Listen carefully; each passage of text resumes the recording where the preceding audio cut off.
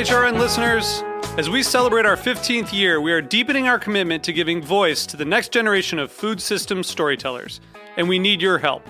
Our internship and fellowship programs help activate new possibilities for underrepresented and underestimated young people through experiential journalism, audio engineering, and production training.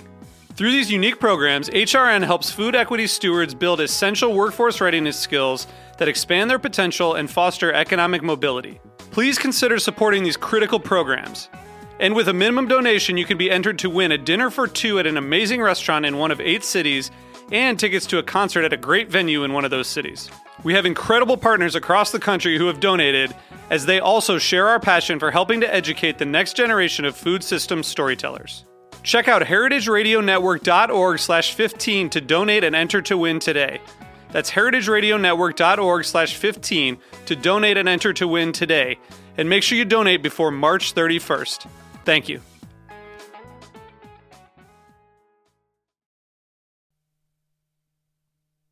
Today's program has been brought to you by Heritage Foods USA, the nation's largest distributor of heritage breed pigs and turkeys. For more information, visit heritagefoodsusa.com. I'm Brianna Kurtz, host of Eat Your Words. You're listening to Heritage Radio Network, broadcasting live from Bushwick, Brooklyn. If you like this program, visit heritageradionetwork.org for thousands more.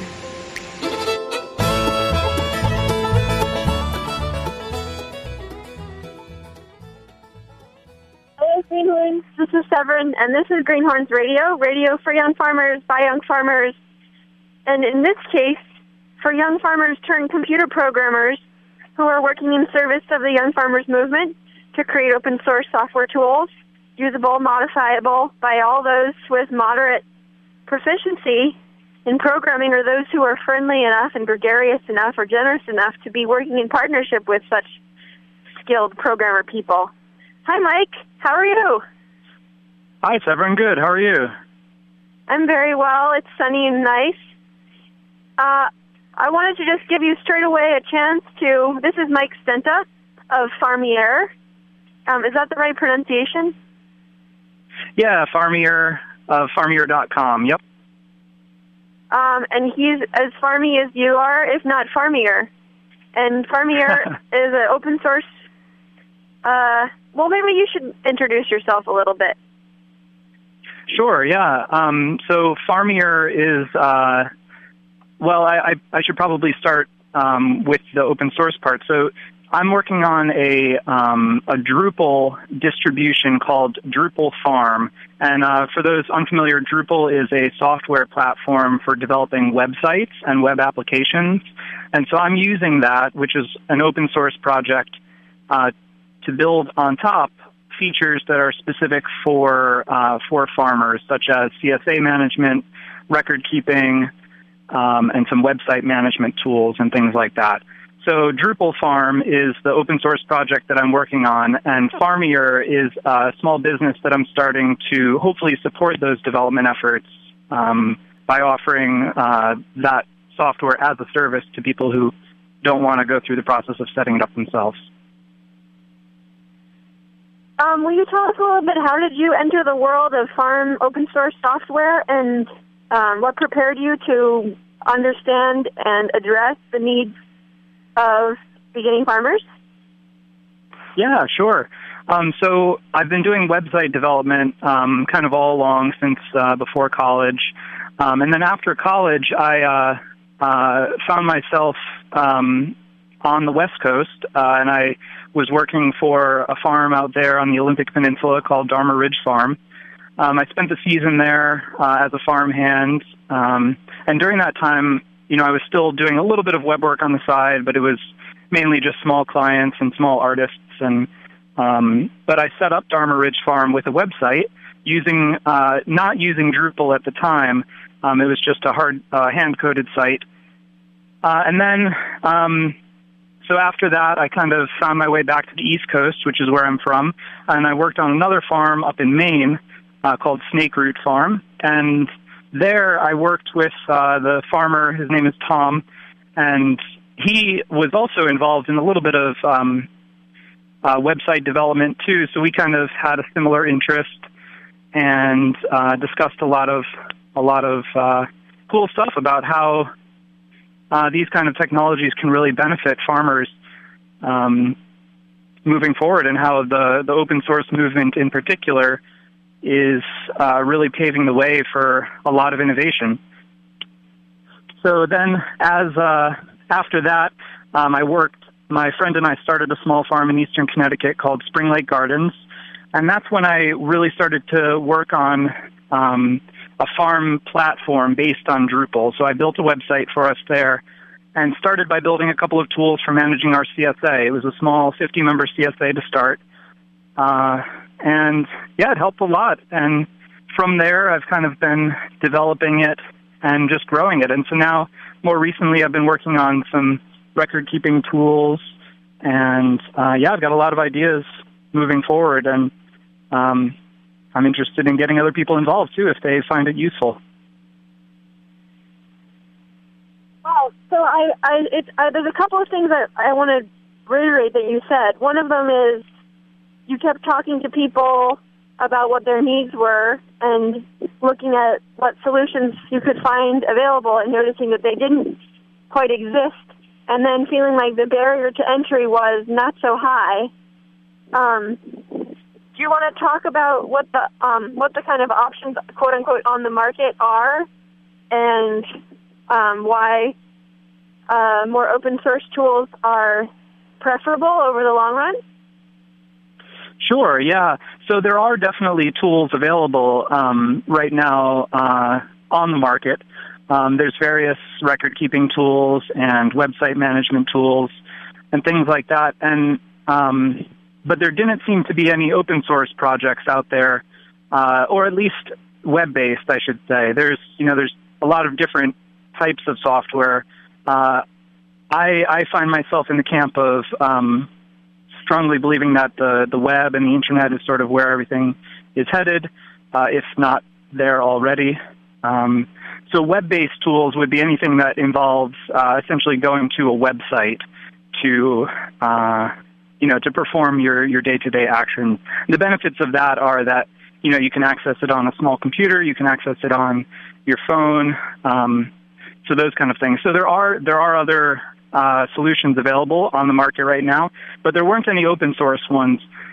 And I had an interest in it and just decided to kind of pick it up and start moving from there. So right now, the stuff that I've started, doesn't have all of the same features as a lot of the proprietary solutions out there. It's still very early on, but I'm excited to develop it and to move forward.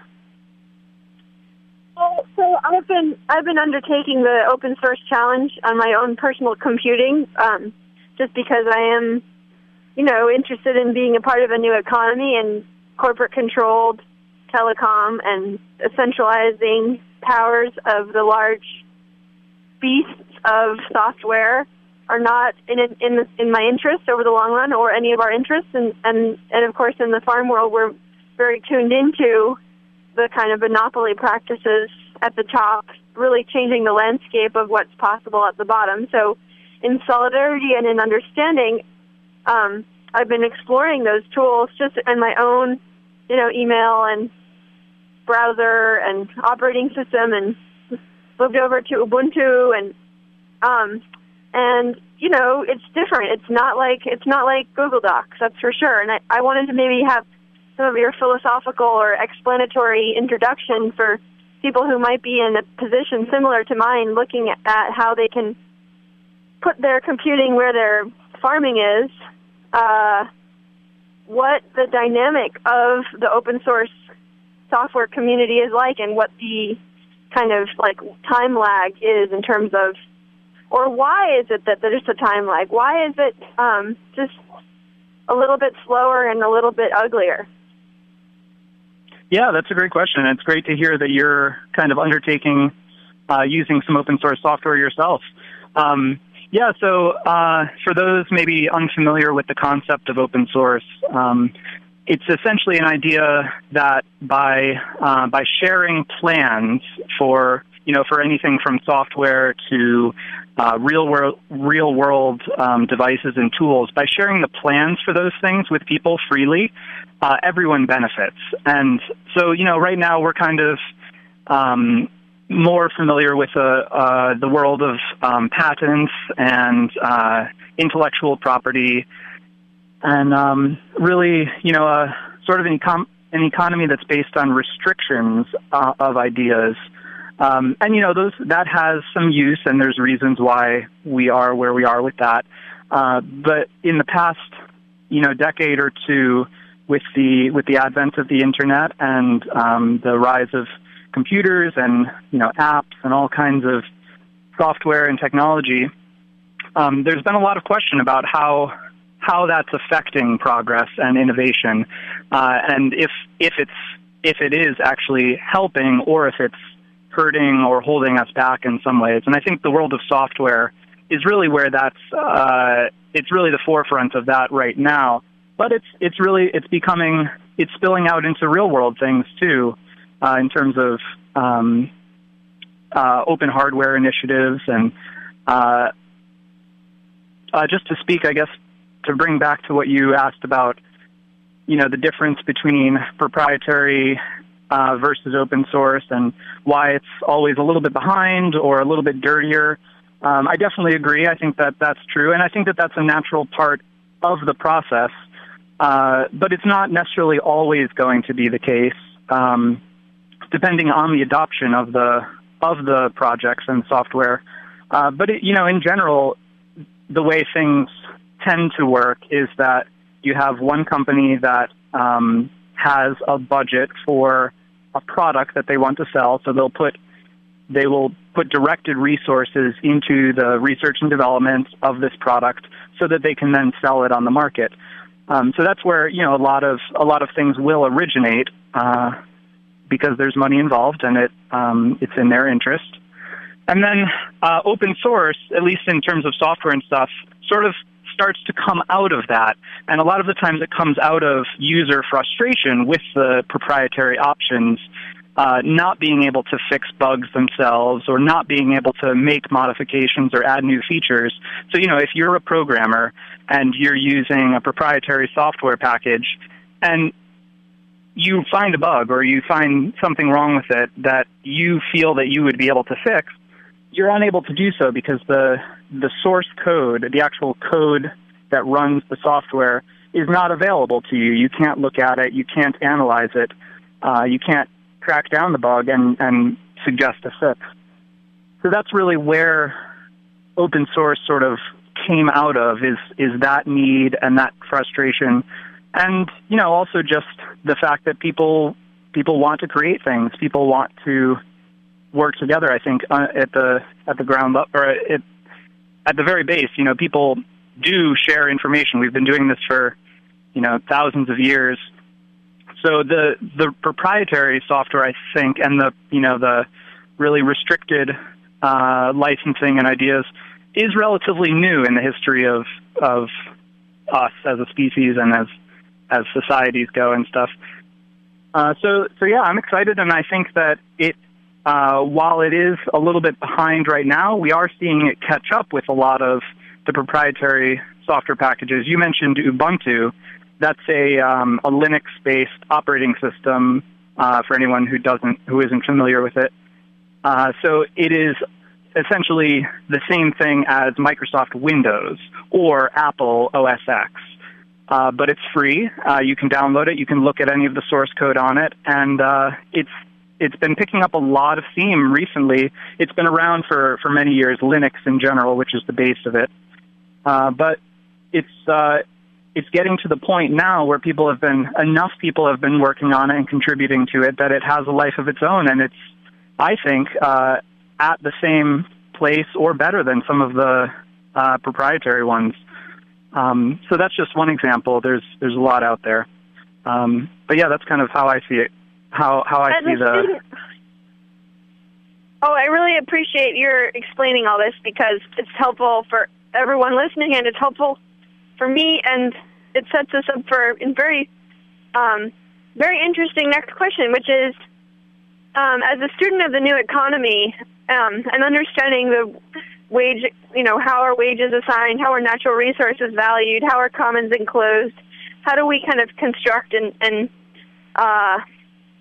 and constrain what is valued in our economy, I wonder and worry a little bit about the open source technology community giving things away always for free, and that our whole notion of open source, the kind of open source commons, or whatever, the Creative Commons, is as a result that it will be free. We can just grab it and go, and there isn't really a very strong motivator to pay for it. And so as from in the farm community, I think, well, if we want these tools to be better and we want to, unhinge ourselves from the corporate technology companies, maybe we could create some kinds of partnerships where these computer programmers can all come out and camp on our farms, and they can feel good and not be sucked off and paid nice wages by the corporate types, and they can work on these tools and make them nicer. Do you have any philosophical thoughts on this? Yeah. So I think that this is a common problem that people bring up with open source, is that if you're giving something away for free, how can it possibly survive in a free market economy or capitalist economy? And I think it's important to realize that free software and open source doesn't necessarily mean free as in price.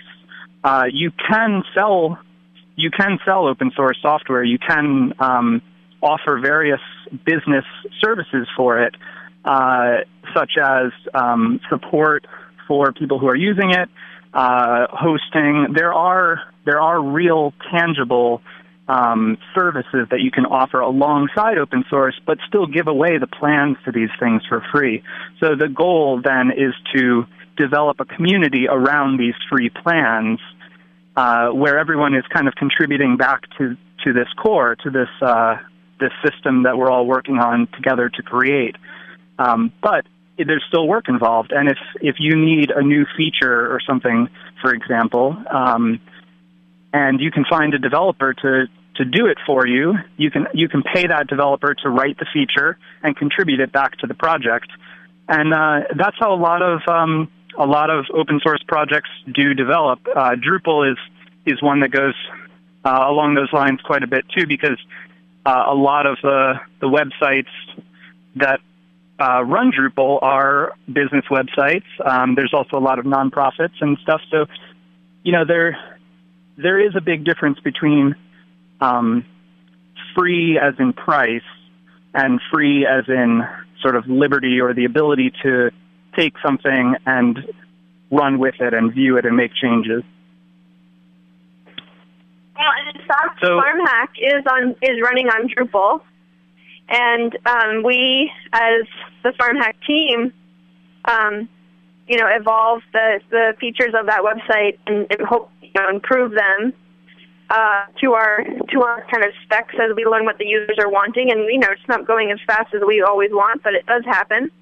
But as an individual farmer, trying to manage, CSA and maybe using software tools like Farmigo or other tools that are where they take a percentage of your business. And for some farmers who are managing, 100 or more CSA shares, that can start getting to be like $5,000 a year in technology fees. I guess the question I have is, if they have that $5,000 they've been spending on technology and they'd like to customize the service to their own needs, how would they go about finding a Drupal designer? And would you be that person, or what would be some of your advice and guidance for those who are pursuing this path, and for the rest of us to just understand kind of how it works? Yeah, sure. So for someone who's spending a lot of money on a service that takes a percentage like that, one potential option is to instead put that money into setting up their own service. Farmier is one example that you can download the code for yourself and set it up on your own server if you're familiar with that, or you can hire someone who is familiar with that. And Drupal and the basis that Farmier is built on top of is a very widely used system. So there are lots of developers out there and computer people who are familiar with it and who can set it up. So there is a lot of, by leveraging this whole community that's developed around these software packages, which are all free and open source, it is creating a whole new economy of developers and of users who are becoming more familiar with these pieces of software. So yeah, I mean, I see great potential in sort of the standardization of how we go about building these kinds of tools. And Drupal, I think, is one example of that. So, as farmers, people are farming. So, calling people in May and wanting to talk a lot or be on the computer a lot doesn't work. What are some of the rules or kind of cultural patterns and expectations in the developer community? Like, how do you not alienate a programmer by treating him like a puppet or something? And what are kind of some of the fair expectations or realistic expectations that people who are walking into this community as farmers with needs, how should they approach the other people and the community? The word leverage is always a little bit intense because it feels like, well, there's a stick and there's a pivot. That's nice. That's okay. But it does feel a little aggressive. Can you explain a little bit the tone and the approach that you would suggest for this kind of partnership? Sure, yeah. And maybe just to go back on just the word leverage, well, all I mean by that is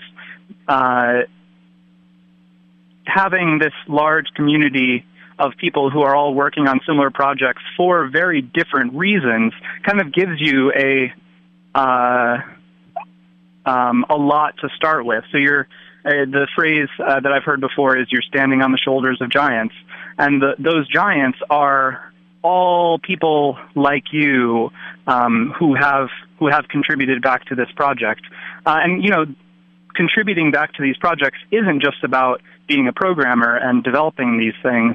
It's about being someone who uses it and pushes it forward by suggesting features or reporting bugs or saying what it should or shouldn't do, helping with the planning of it and the documentation of it, and just using it and finding where it should go. So it has kind of it can have kind of a Darwinian development to it, where it will evolve over time based on the needs of everyone involved and everyone who's using it.